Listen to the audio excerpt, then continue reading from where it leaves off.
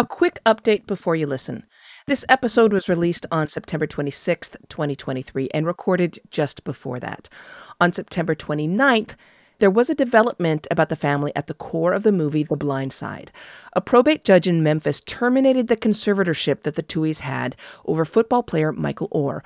Oher had alleged that this arrangement allowed them to reap the profits of his story without giving him his share or even actually adopting him. That judge said in her decision that she cannot believe a conservatorship was approved in the first place. Okay, back to our original episode. This is Hear Me Out. I'm Celeste Headlee. You might have seen a story earlier this summer about the real-life family whose story inspired The Blind Side.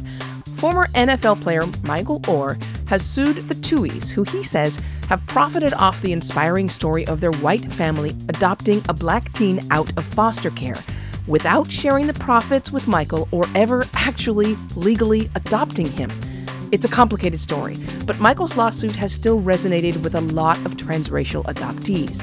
Being raised by people you aren't related to brings up a lot of questions about identity, particularly when these relationships cross racial lines. And transracial adoptees will tell you this discussion is not new. An adoption is not a heroic act necessarily, but sometimes a traumatic one. People want to think birth parents are bad, adoptive parents are good, child goes to the good place, all is well. That is just not how it works. Angela Tucker, writer and adoptee, joins us in just a moment. Stay with us. Welcome back to Hear Me Out. I'm Celeste Headlee. About 3% of American families have adopted a child. That's according to a 2022 Harris poll. And obviously 3% is a pretty small number. But think of it this way. There are around 5 million adopted children in this country. And even if you don't have an adopted child, or you don't know any adoptees, or you were not adopted, it's a topic that comes up often for a lot of Americans. More than a third of us have considered adoption at some point, according to that same Harris poll. And for the families who are impacted directly, adoption can be very complicated. At the top, we mentioned Michael Oher, whose life and adoption story inspired the movie The Blind Side. And the way that story has played out is, admittedly an extreme example. But for many adoptees, there are similar sentiments of feeling used, of feeling objectified, of feeling othered, even if their adopted parents love them very much. So today, let's talk about adoption. Our guest today argues that all adoption causes trauma, but the damage from transracial adoption is on a whole other level.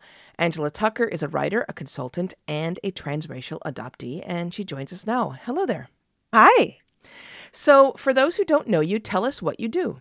I do a lot of things, but newest thing is my new book called You Should Be Grateful, which came out in April of this year. I'm really proud of it and excited.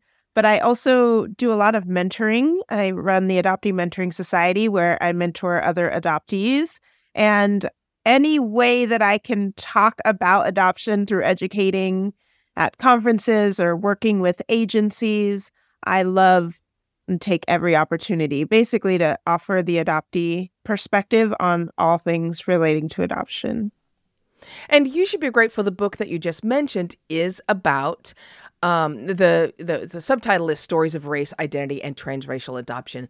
It is about exactly what we're going to be talking about today. So maybe you could tell me your argument in a nutshell. What is it that you're saying here? One of the biggest points that I'm trying to make is that through media, movies, books, pretty much everywhere, we typically hear the adoptive parent's perspective of adopting.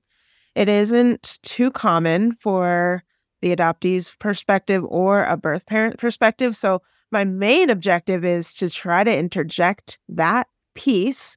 And when we do that, we can kind of challenge and change the harmful fairy tale narrative that adoption is just good and all adoptees need to be saved and rescued and they have better families.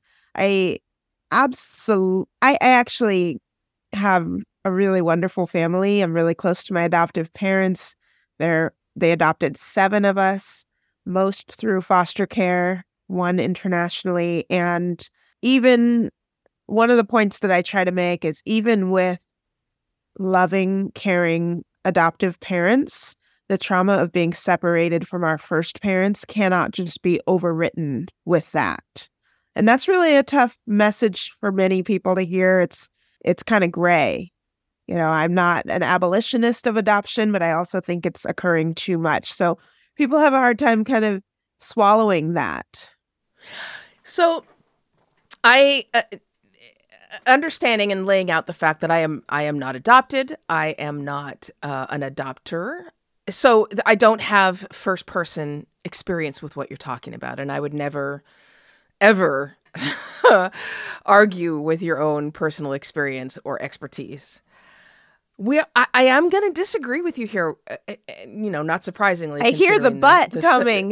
Give it to me. Yeah, the subject of this podcast, because, look, all of the research that we have on adoptees, and there's actually been quite a bit of research even on transracial adoptees, shows that the outcomes behaviorally, neurologically, physiologically, by whatever measure you use, whether it's success through income, success through longevity of life, the child who's adopted is going to end up doing better in life than the child that ends up in foster care and aging out of foster care.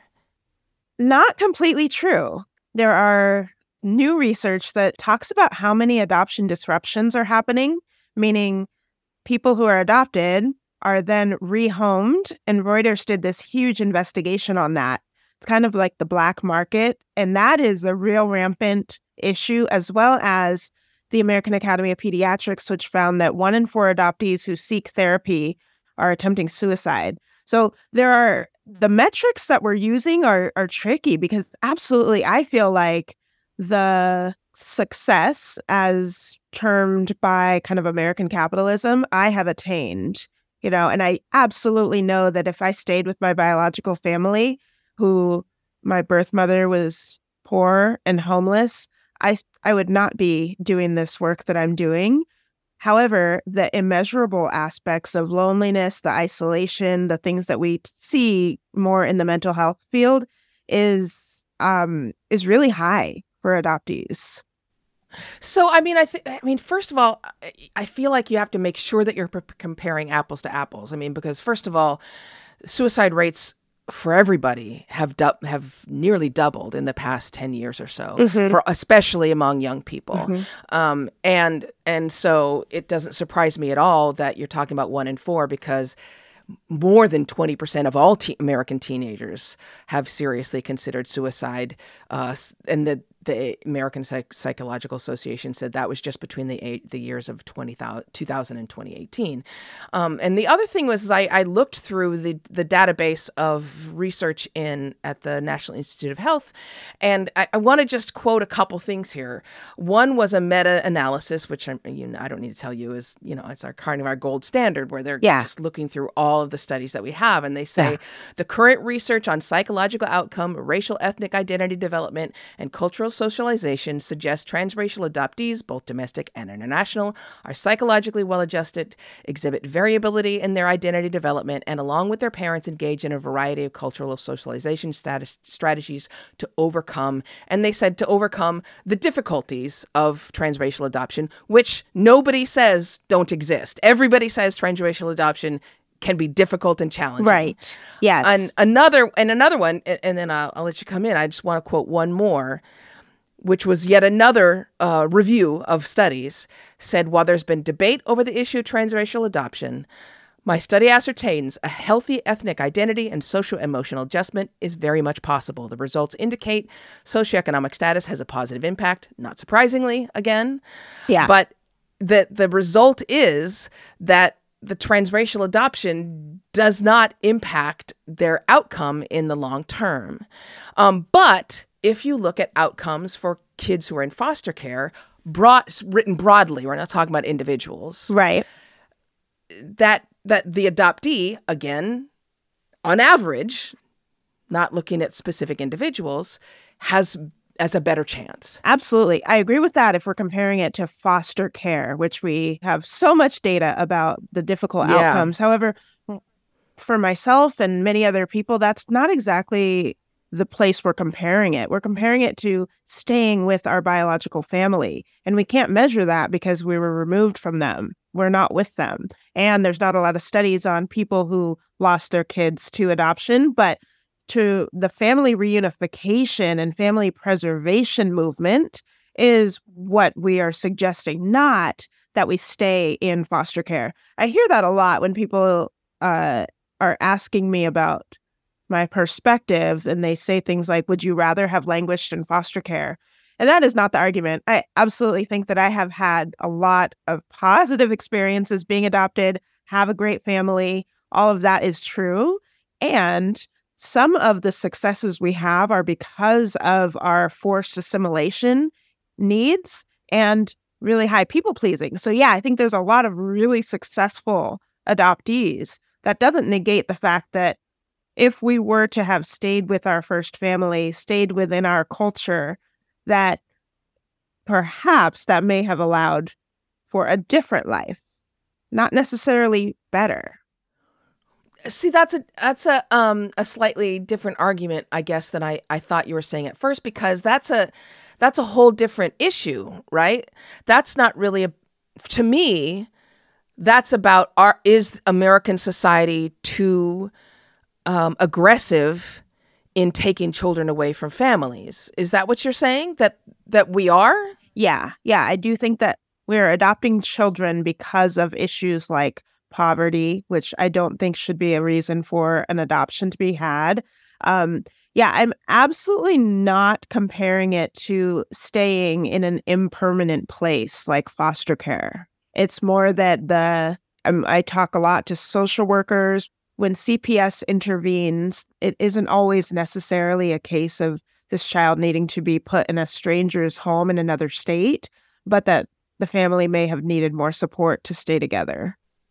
I mean, on this point, I fully agree with you, especially since it's so racialized. I mean, Indigenous people are nearly 3 times more likely to lose parental rights than white people, and African Americans, as I'm sure you know, are 2.5 times more likely to lose their parental rights than white parents are. And that I fully agree with. But I feel like you're not saying that there are plenty of justified cases in which children are removed from dangerous and unhealthy situations.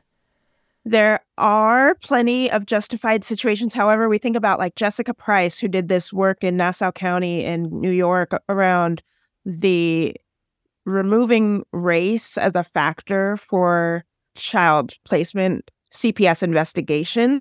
And in Brooklyn, in Nassau County, when they removed the zip code and race from these cases, the kids were not removed as often. So the idea being the implicit biases of social workers, of people who are called mandated reporters, really skew towards Black and brown families aren't parenting the way that white supremacist nuclear model says that we should be parented, and therefore they're being removed from the home. So I do believe that it's too high.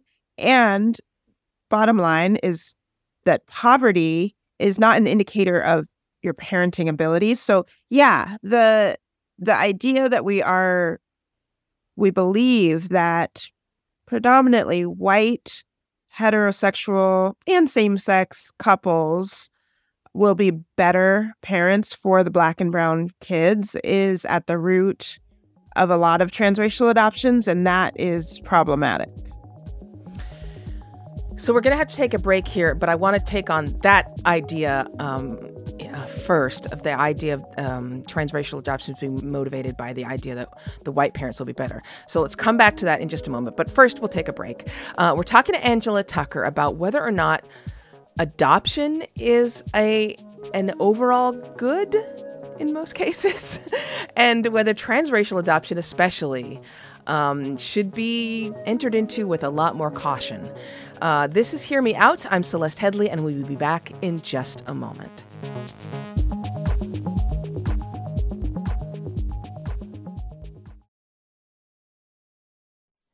We're back. I'm Celeste Headley. This is Hear Me Out, a podcast from Slate. And today we're talking about adoption. Specifically, should there be fewer adoptions in the United States?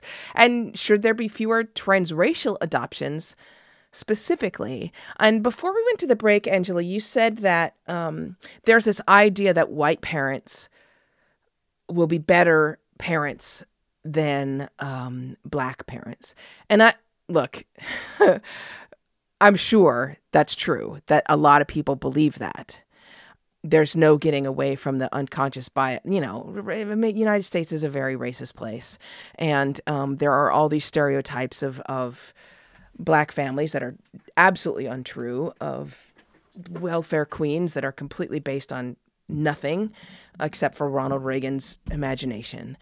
On the other hand, there has been a push in recent years to try to get white families to adopt more Black babies, mainly because African-American children, perhaps for the reasons we were just talking about, end up languishing in foster care. They're 7 times less likely to get adopted than kids who are not African-American.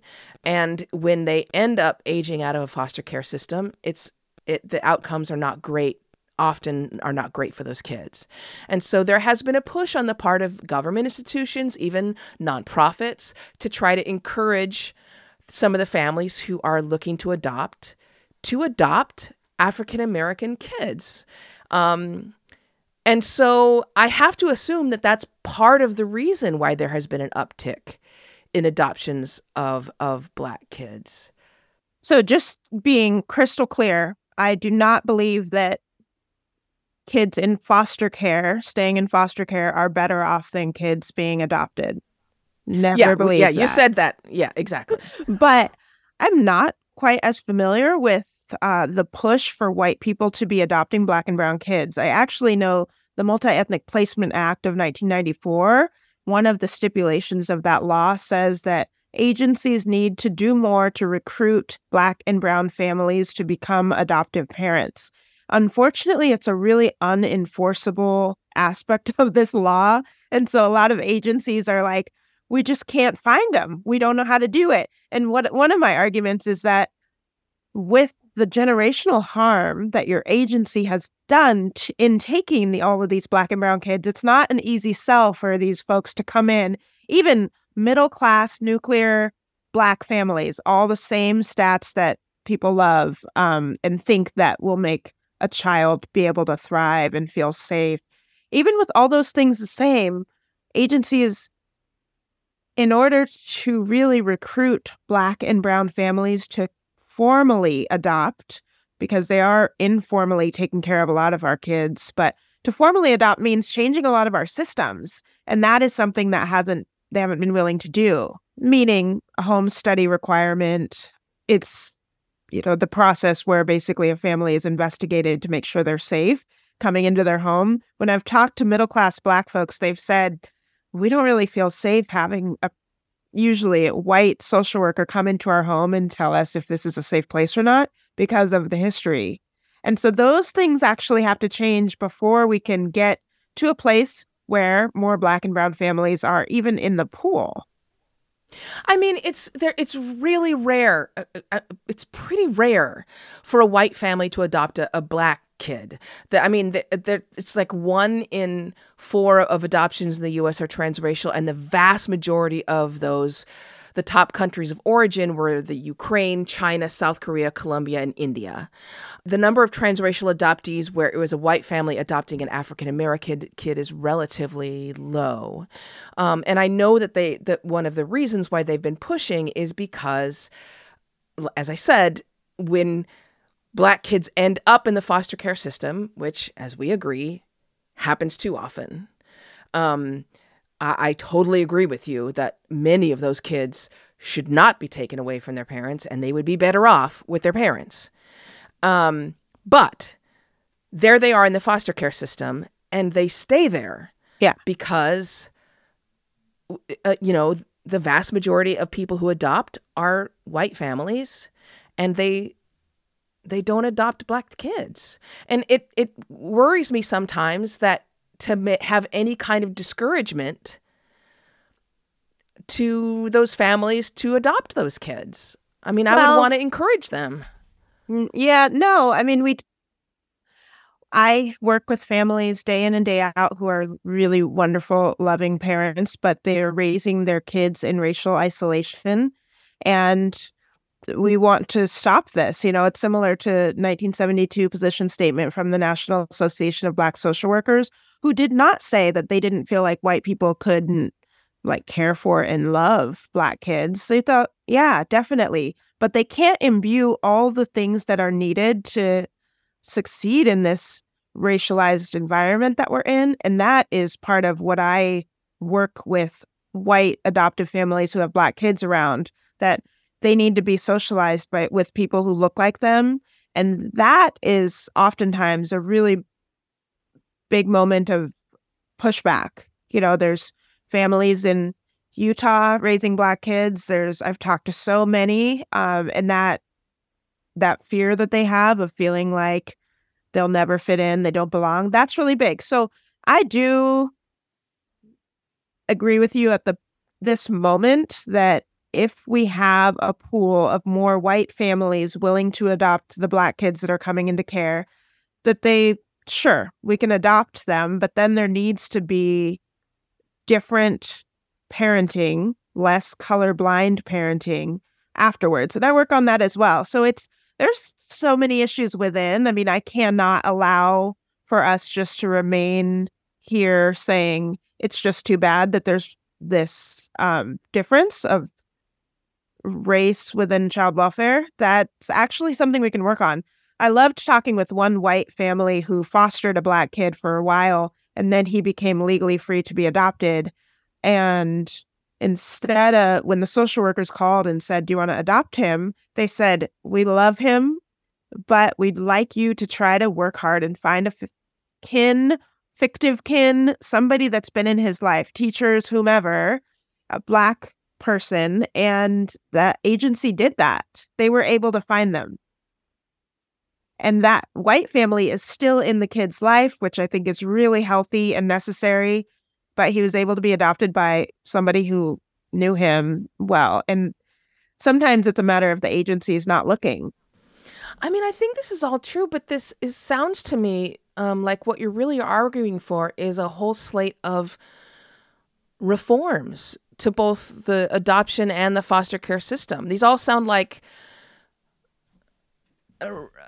reform proposals. Like, we need reforms to make sure that Black and brown people, and pretty much anybody, isn't losing their kids to poverty. Like, frankly, the fact that we can leave a kid in the house of like a white supremacist and we don't find that to be an unfit parent, but take somebody away because they can't pay their electrical bill, that to me is offensive. But so that's a reform. And the fact that, if there is going to be a transracial adoption, I would agree. Like, they should have to go through a period. I mean, they should have to go through a training program. They should have resources at their disposal. At this point, they don't, because of the Multi-Ethnic Placement Act, which makes it illegal for any agency that receives federal funding to mandate training on race before a family adopts. So, yeah, that is the MEPA law is one that a lot of us are working to get changed. Yeah. So, I mean, all of that would seem to be fine to me. I mean, I think that what worries me when you say things like there should be fewer adoptions is I just think about all those kids in foster care. Yes. I don't want them to stay in foster care. I want those kids to find permanent homes. Partly, another aspect of the issue is that many of the adoptions aren't happening in foster care. So they're happening private, domestic infant adoptions. This is those people who are adopting newborns who have not been in foster care, who those people don't want to adopt a foster child. So part of the issue doesn't have even anything to do with race so much. It's more the idea that older children aren't really wanted. People want a newborn baby. That's part of the languishing. It's a totally different issue, and I work hard on that too. But usually I'm stopped with people who say, back to the age-old theory that a blank slate exists, that if I only adopt a child at newborn, then we'll be able to mold them and shape them. But if I adopt a child from foster care, they're already too damaged. So that is a different issue. Yeah, absolutely. And again, we have found a point of agreement here. I mean, there's a certain amount of ignorance that fuels this idea that a baby is somehow more likely to fit into your family and more likely to love you, I guess. Right. And fit into the family. Right. So that's there are so many tentacles to the argument that make it tricky to have a coherent conversation because there are all these outliers. I think about international adoptions from, like you said, Russia. Even if they're not Black or brown kids, the issue is also there that many people are adopting internationally to avoid having to be in contact with a first family, the biological family. And so to me, that goes back into this idea that white American exceptionalism is better for a child, and I don't believe that. Okay, so in these couple minutes before we take another break, let's go back to the original argument that there's too many adoptions. For me, again, that frightens me because there are so many children in foster care. Yeah. Your response, of course, is that a lot of these adoptees aren't getting kids out of foster care. Could I then alter your opinion and say there's too many adoptions that are not of foster children? Yes. I'm with you on that. I wish that people would choose to adopt from foster care. There's 400,000 kids in care. Yes, and so I many. Do a lot of work to try to help local communities recognize that those kids are your neighbors, rather than the us versus them or the feeling like those kids are somewhere else. No, they're right there.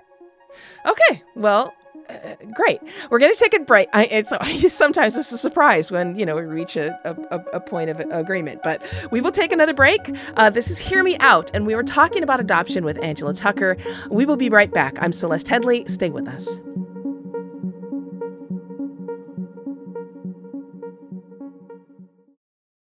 And we're back. Thank you so much for being with us. This is Hear Me Out, a podcast from Slate.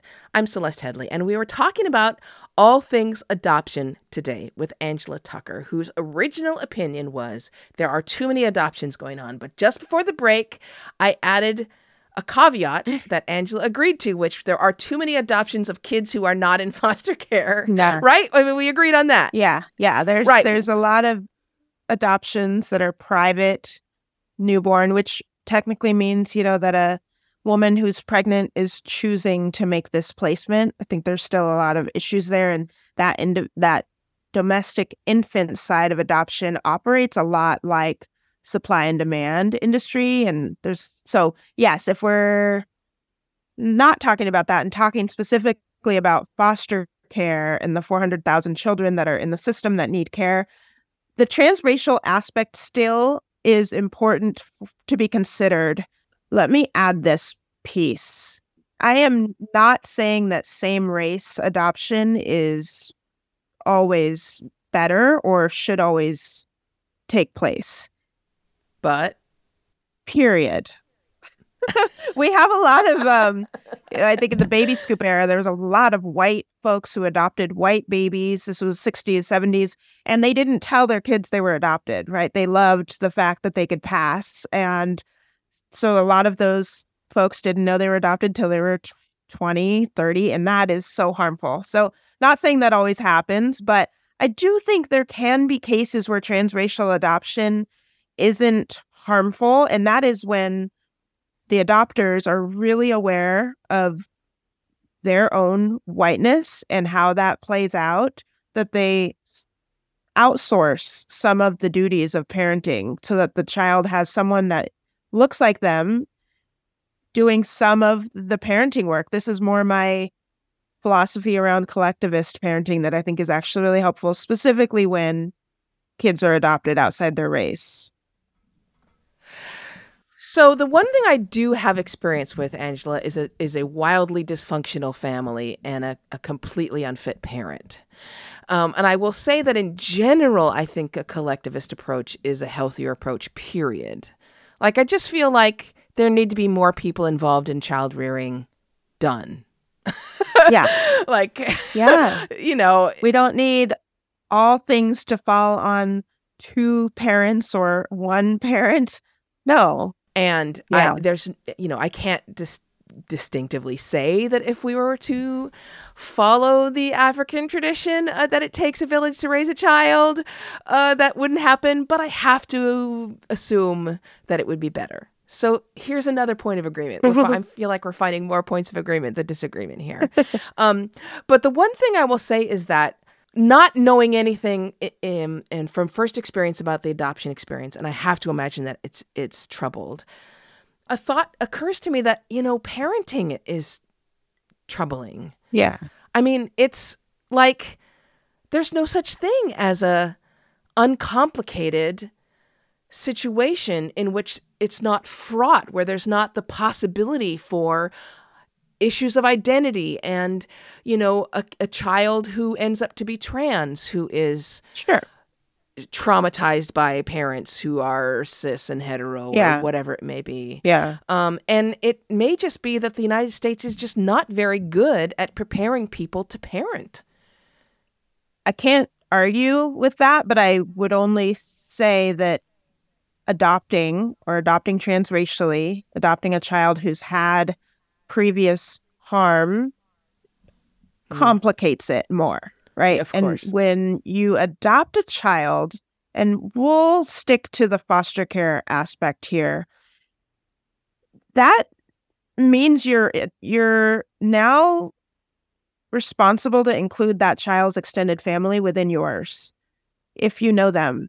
And that is one area of difficulty because of power differentials that are usually inherent, classism differences, and then the fact that the white parents have legal authority over the child, so they can decide if and when the child should be able to see their birth family or not.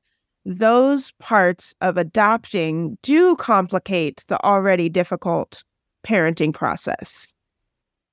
The things that we know that are helpful for adoptees, to know where we came from, to know our history, to understand why we were separated, those are things that aren't always being done because parents find it's too hard to tell my kid that they were, abused in this terrible way. It's too difficult for me to bring them to jail to spend time with their birth father, so we're not going to do it. The long-term impacts for the adoptee is not good when we don't know those truths. And that's a big assignment that an adoptive parent is responsible to do. Is there a way that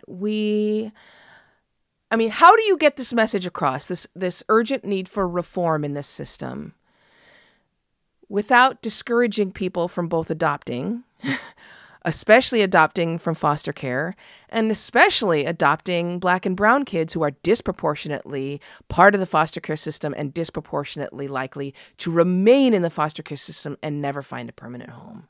My strategy, one of them has been like a film that I'm in, which shows my search for my birth parents. It's called Closure, and it's old now. It's been out for a decade, but it shows my adoptive parents supporting me in this journey. And when I show up at different places speaking and my adoptive parents are there and they talk positively about my birth mother, that whole image seems to help lower the temperature, the emotions, where people are like, okay, she has a relationship with her adoptive parents. They support her. And she also wishes she could have stayed with her birth parents, who's over there. Like, seeing the full picture together is one strategy that I have. Otherwise, people do tune me out and think that I hate all adoptive parents or I hate my parents, which is not true. Right. Not true at all. Or they think that I have a utopia vision that my birth mother could have done all these things, when that's not true either. So the reason I feel like it's difficult to get this message out is because our society really likes Black and white thinking. And this issue is gray, just the bottom line. People want to think birth parents are bad, adoptive parents are good, child goes to the good place, all is well. That is just not how it works. Yeah, I mean, what does work like that? I wish something in my life would work like that and be that simple. So, I mean, do you have children? I don't. I love mentoring lots and lots of adoptees, and that's where I put all my effort towards this kind of collectivist sort of family rearing that I really, really believe in. I mean, I ask because I wonder if it ever crossed your mind whether you would adopt, if you ever thought about that possibility. My husband and I foster older kids in our home. Transracially? My husband is white. I am Black. So you've got a good number of kids covered. Well, it's not just about the race, but it's about our openness to understanding that and embracing, celebrating the children's race who we've fostered. Okay. And how did you learn to do that? Through all of this work I've done through my work, I think. But, if we adopt a child or we fostering a older child, keeping them connected to their culture and community is of the utmost importance. And we know that we alone can't do that. So, yeah, that is really important. But yeah, we choose to foster older children who don't always want to be adopted, but want care. Like foster care means that they are in the custody of all of us, our kids. Oh, that's such a great way to think about that. Yeah. Yeah, that's a great way to think about that.